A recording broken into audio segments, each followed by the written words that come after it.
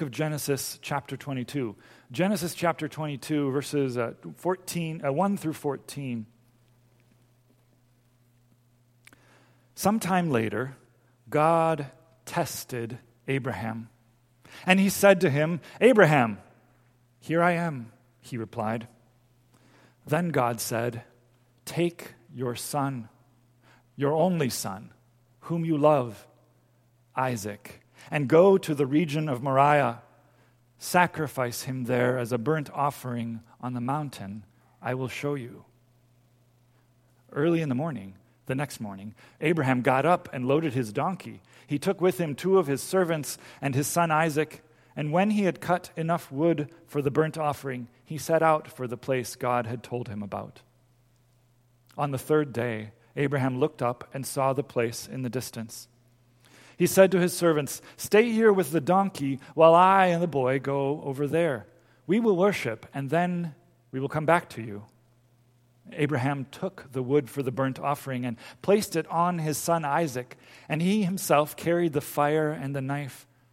As the 2 of them went on together, Isaac spoke up and said to his father Abraham, "Father?" "Yes, my son," Abraham replied. "The fire and the wood are here," Isaac said, "but where is the lamb for the burnt offering?" Abraham answered, "God himself will provide the lamb for the burnt offering, my son." And the 2 of them went on together. And when they had reached the place God had told him about, Abraham built an altar there and arranged the wood on it. He bound his son Isaac and laid him on the altar on top of the wood. And then he reached out his hand and took the knife to slay his son.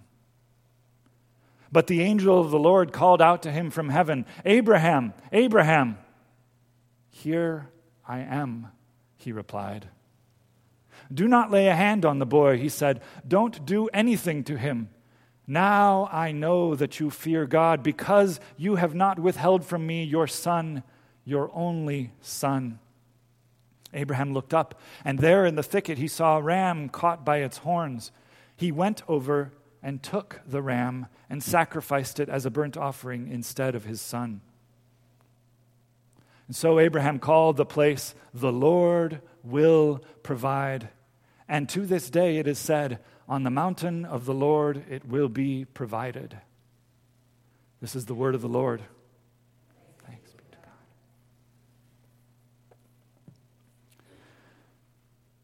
This is the word of the Lord. And sometimes there's a scripture reading, a story in the Bible that makes you want to answer that with a question mark. In fact, I heard it out there in your voices just now. Thanks be to God?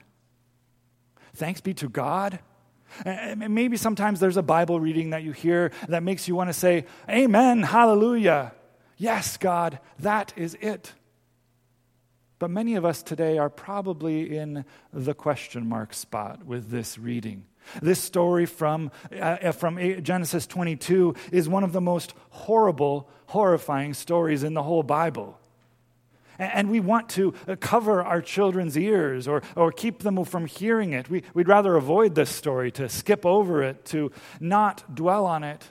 In fact, as I was preparing for this sermon this week, I told the sermon Bible study folks, I'd like to file a complaint with the management. I'd like to file a complaint with the management. Why does this story have to be in here, and why do I have to preach on it? Well, it's the word of the Lord. And one commentator says that this is one of the most difficult stories in the whole Bible, so why does it have to be so close to the beginning? I mean, we're just 22 chapters into the Bible. We just heard the story of creation last week, how God made the heavens and the earth, and we've skipped forward to Abraham and Isaac. And some people might read the Bible, if they just picked it up and didn't know anything, and they get this far into the story and they say, "That's it, I'm done." If this is the God of Abraham and Isaac, the God of the Old Testament, then I've seen enough. If God is this cruel and violent and demanding, I don't want to know this God. I don't want to be known by this God. I'm out. And if that's you today, listening, hearing this online, I beg you, lean in, stay, look more closely. Because we cannot write this story off as an Old Testament God, because the God of Abraham and Isaac and Jacob is our God too. It's the one whose son Jesus hung on the cross. And this story is horrible, yes. But it also says something fundamental, not just about Abraham's faith or Isaac's trust. It says something about who God is. And God reveals something here about what it means to be in a covenant relationship with God, a relationship of love between God and human beings. And it's a pretty important story, too. Jews, for example, read this story every year on Rosh Hashanah, on the Jewish New Year, one of those high holy days that was just at the beginning of this month. And they call this story the Akedah, the binding of Isaac. And it spurred generations of rabbis and scholars and artists to reflect on it. There's even a Bob Dylan song about it. And Christians, too, read this often during Holy Week, often on Good Friday, in the context of Jesus' death. And this story is told so carefully. Maybe you heard it today as you heard the word. There's not a word in here that shouldn't be there.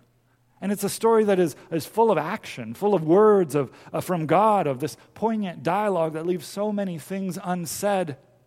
But for a story so full of emotion, there is no word about what's going on inside of people. We don't know how Abraham's feeling. We don't know how Isaac is feeling. We don't know how Sarah is feeling. She's not even mentioned in the story.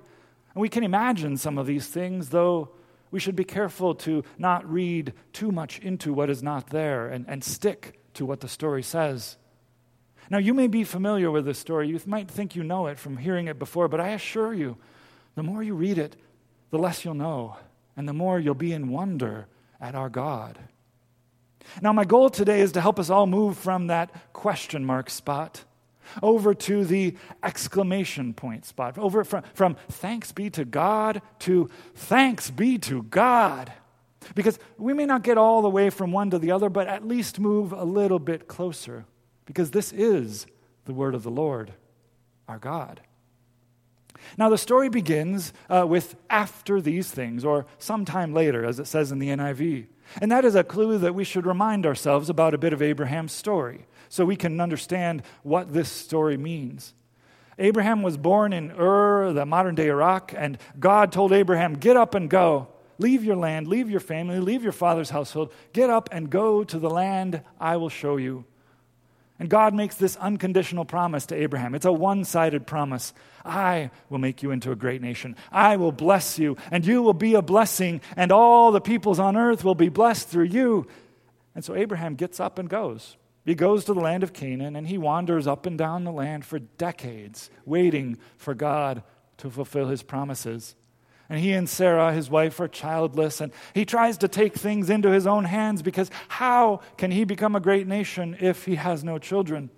He passes his wife off as a concubine not once but twice. He has a son with Hagar, his wife's slave, and finally God gives Sarah Isaac. And Abraham and Sarah rejoice at this gift of life in their midst, this child in their old age, because God's promises do come true. And then in a blink of an eye, the happiest years of their lives pass, and here we are. Isaac is grown into a boy or a young man, and God again speaks to Abraham. And this time it says God tests Abraham. Now, why did God need to test Abraham? What does Abraham have to prove here? A lot of people have wondered about that. Maybe the devil was tempting him, like in the book of Job, though the text does not say that. Or maybe God needed to know for sure that Abraham really trusted God. I mean, after all, he'd messed up so many times before in their relationship. Is Abraham really a trustworthy covenant partner with God? We do not know the mind of God. We don't know why God tested Abraham. As Isaiah 40 says, who has known the mind of God, or who can be his counselor? What we know is that God doesn't leave Abraham a way out. He doesn't just say, take Isaac and sacrifice him. No, there are 3 steps that God says before God points directly to Isaac. And the Jewish rabbis imagine this as a conversation between God and Abraham. God says first, take your son. And Abraham says, well, I have 2 sons. And God answers him, your only son. And Abraham says to God, well, each son is the only son of his mother. And God says, the one whom you love. And Abraham replies, is there any limit to a father's love? And God answers, Isaac. Now this points us to one of the strange things in the story. Abraham has 2 sons, or he had 2 sons until he drove one of those sons out into the desert with his mother and only a skin of water between them and left them to die there. As far as Abraham knows, he has only 1 son left. Yes, he trusts God's promises. God's promise to make his first son, Ishmael, a great nation, and his second son through Sarah, Isaac, also the one who will be God's covenant partner, the one through whom God's covenant blessings will come true. And God asks him the impossible: sacrifice your only son. Now, why would God ask this? Now, isn't child sacrifice supposed to be this abominable thing? The scriptures are absolutely clear on that. Every time the Jewish people started sacrificing kids like their pagan neighbors did, God came down hard on them, and the prophets and the kings. And I want to be absolutely clear today that child sacrifice is absolutely wrong and no one should do it. That seems obvious to us. But if you read this story carefully, it's not that simple. Because Abraham doesn't blink an eye. He doesn't talk back to God. He should have renounced the devil and all of his works. He should have accused God of being a false god and never listened to him again. But he does not do that. The story doesn't give Abraham an out. No, he knows this is God. He knows this is his God. And he responds, here I am, even before God tells him what to do. And after God makes his impossible demand, does Abraham argue? Does he drag his feet? Does he say anything at all? No, he doesn't try to find a way out. He loads a donkey. He wakes up early the next morning. He brings his servants and Isaac. He cuts the wood for the journey. And then 3 days pass. And we don't know what happened during those 3 long days of walking to Mount Moriah. We don't know what's going on inside of Abraham's head, but I wish we could know. Or maybe in Isaac's head, or the servant's head. All we get is action. All we get is movement. He gets up, he goes, he loads the donkey, he does the things that God commanded, just as God commanded that very first time. Get up and go, and just as God has commanded now. And on the 3rd day, Abraham looks up. I wonder, has he been walking for 3 days with his head down? Maybe. And what he sees is Mount Moriah, the place of seeing in the distance. Mount Moriah is the same place that later in the Bible we call the Temple Mount in Jerusalem. It is the place of sacrifice. And Abraham tells his servants to wait with a donkey. He says, we will worship and we will come back to you. And Abraham clearly believes at this point that both he and Isaac will return. How? He doesn't know.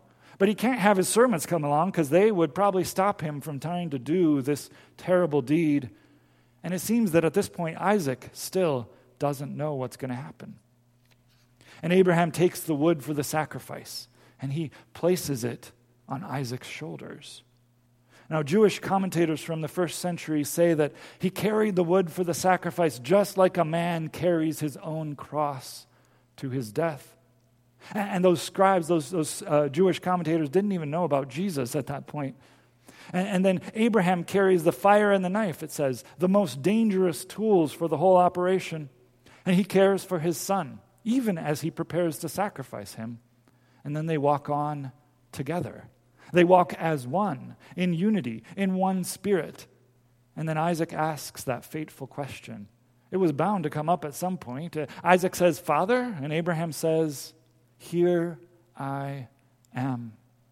Now this is significant. The NIV translates it as, yes, my son. But the word in Hebrew is hineni. It is, here I am. It is the same word that Abraham used when God called out to him at the beginning. And here's what it means. Here I am, ready, at your service. This is the person who volunteers for something even before they know what it is, because they are so fully committed to the one who is asking. Here I am. Abraham says that to God even before he knew what God was going to ask. And now he says it to his son Isaac, even before he knows what Isaac would ask. And a scholar says, just as Abraham cannot do anything but be fully present and responsive to whatever God asks, he says, Hineni, to his own son Isaac, whom he is taking up the mountain to sacrifice. He is fully committed in ways that are completely incompatible. He's fully committed to a covenant relationship with God, and he is fully committed to being a father of his only son Isaac. Abraham travels for 3.5 days with these two things in his heart. And Abraham answers Isaac's question. He says, God himself will provide the lamb for the offering, my son. Do you hear the faith in that answer? God will provide. But do you hear also the ambiguity? The my son at the end could be clarifying what the offering is going to be. Who the lamb is, it's his son. It could also be a sign of affection like, yes, my son, but there is more there too. God will provide. And the word there isn't actually provide, but something more like see. God sees. God will see to the lamb. The God who sees, the God who Hagar met out in the desert and called El Roi, the God who sees me, is the same God who sends Abraham up to the Mount Moriah, to the Mount of Seeing, which Abraham saw from a distance, and now God will see the lamb. And Abraham is stuck there between two conflicting commitments. He cannot say to Isaac, you are the sacrifice. And he cannot deny God's command to do the sacrifice. So he says what he can say, all that he knows deep down, which is that God sees, God provides. God sees me, God provides. And the answer must be sufficient for Isaac because once again, the text says they go on together in unity as one. And when they reach that fateful place on the mountain that God told him about, Abraham gets to work. And suddenly the action slows down. You see him build an altar, probably from stone. He takes the wood from Isaac's back and puts it on the altar. And then he binds his son, Isaac. And at this point, it's absolutely clear what's going to happen. His son Isaac bound. He picks him up, 100 years old though he may be, and he lays him on the altar. And then he stretches out his hand, and he takes the knife to slay his son. And then everything freezes. And the angel of the Lord calls out, not once but twice, Abraham, Abraham. God's messenger must be absolutely clear at this crucial moment. And Abraham answers, Hineni. Here I am. Now, this is the third time he said, here I am in the story. Once again, Abraham is fully present to God, just as he is to his own son lying there on the altar. And then, whatever God says, Abraham commits to do, even before he knows what it is. And God says, do not lay a hand on the boy. Don't do anything to him. Now I know that you fear God, because you have not withheld from me your son, your only son. And then God provides the lamb. Now I know, says God. Now, if you've been thinking all along that this is a story about Abraham and Isaac, this makes it clear. This is a story about God. The main character in this story is God, not Abraham or Isaac. The whole book of Genesis, really the whole Bible, is the big story of God. God's story first, and then only later is it the story of human beings' relationship with God. So who is this God of Abraham? Who is this God who demands that Abraham sacrifice his only son and then stops him from completing the test? Well, first, God is the God of life. At creation, we saw God speak, and it was so. And God makes room for life to flourish. He separates and creates space, and there are fish and animals and plants and human beings because God is the God of life. And here on the altar, God is the God of life too, because he returns Isaac to Abraham with life. And second, God is the God of covenant, because God had made a covenant with Abraham to bless him. And that covenant is based Not on anything Abraham can do, but on God's love alone. It's God's never stopping, never giving up, unbreakable, unending love. And one commentator says this story shows us a God who is vulnerable, who is terribly and terrifyingly vulnerable in the context of relationship. Now, we'd rather use big words to talk about our God, and we should do that. God is all-powerful. God is all-knowing. God is all good. But in the context of a covenant relationship, at least as far as our human minds can understand it, God is love to and for and with us. And love is vulnerable, or it is not truly love. And we know this is true because of how Christians have made sense of this story over the centuries. We read this story on Good Friday because it points to Jesus suffering on the cross. 2 only sons were called to be sacrificed. Only one father went through with it. Jesus hung on the cross, vulnerable, broken, abandoned, dead. And Isaac was as good as dead to Abraham as he lay there on the altar. And God told him to stop. And God provided the lamb. And just as God does on the cross with his own son, God provides the lamb. In the Gospel of John, where we'll go in the spring, when Jesus bursts on the scene, John the Baptist says, "Behold the Lamb of God who takes away the sin of the world." That is what happens on the cross. But the story doesn't end there. See, Isaac rises from the altar alive, and the lamb takes his place. Jesus rises from the dead, the lamb that was slain, and he takes his seat at the right hand of God, because God is the God of life, and God is the God of love.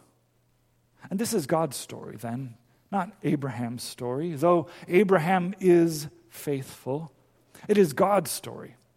And it's a story about faith because it's a story about the faithfulness of Jesus. A few months ago in Galatians 2:20, we heard Paul say this about the faithfulness of Jesus. He said, "I have been crucified with Christ, and I no longer live, but Christ lives in me. The life I now live in the body, I live by the faithfulness of the Son of God, who loved me and gave himself for me." That is what saves.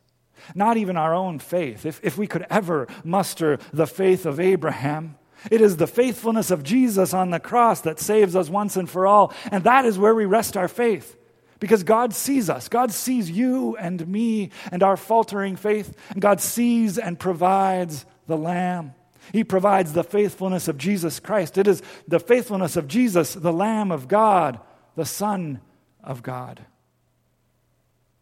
So if this is a story that is first about God and who God is, then is this the God that you know? Is this the God who knows you? This is not some Old Testament God of capricious vengeance and wrath. This is not the God of impossible demands and violent ways. No, this is the God of love, the God who became flesh in the person of Jesus Christ. And if this story is first about who God is and then second about Abraham's faith, do you have that kind of faith? If God asked this of you and you knew it was truly God, would you have any choice in the matter? What does God demand that you sacrifice?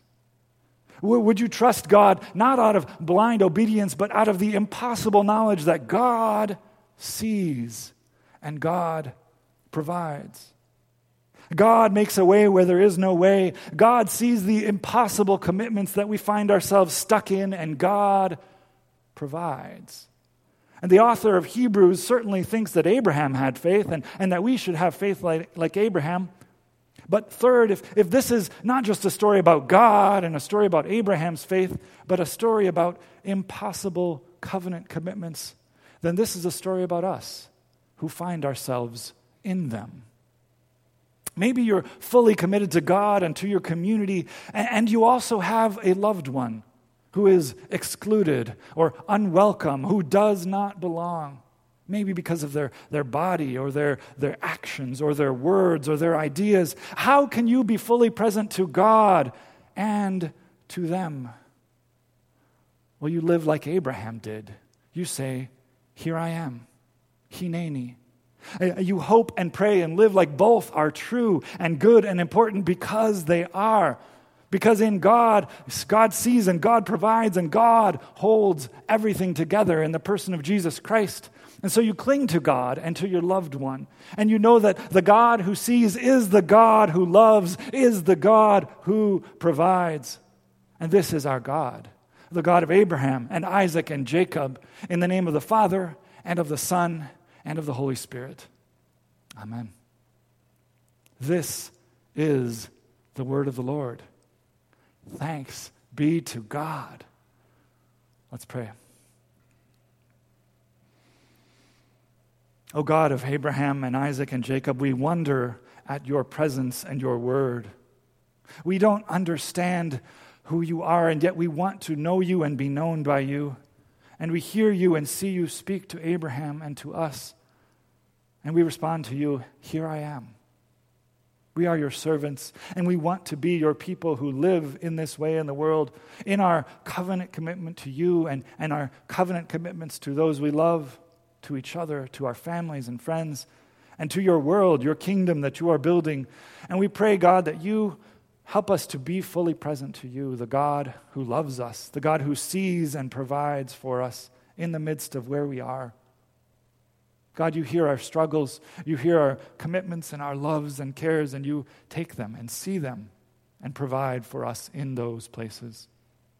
So see us now, we pray, that we may see you in Jesus Christ and by the power of the Holy Spirit. Amen.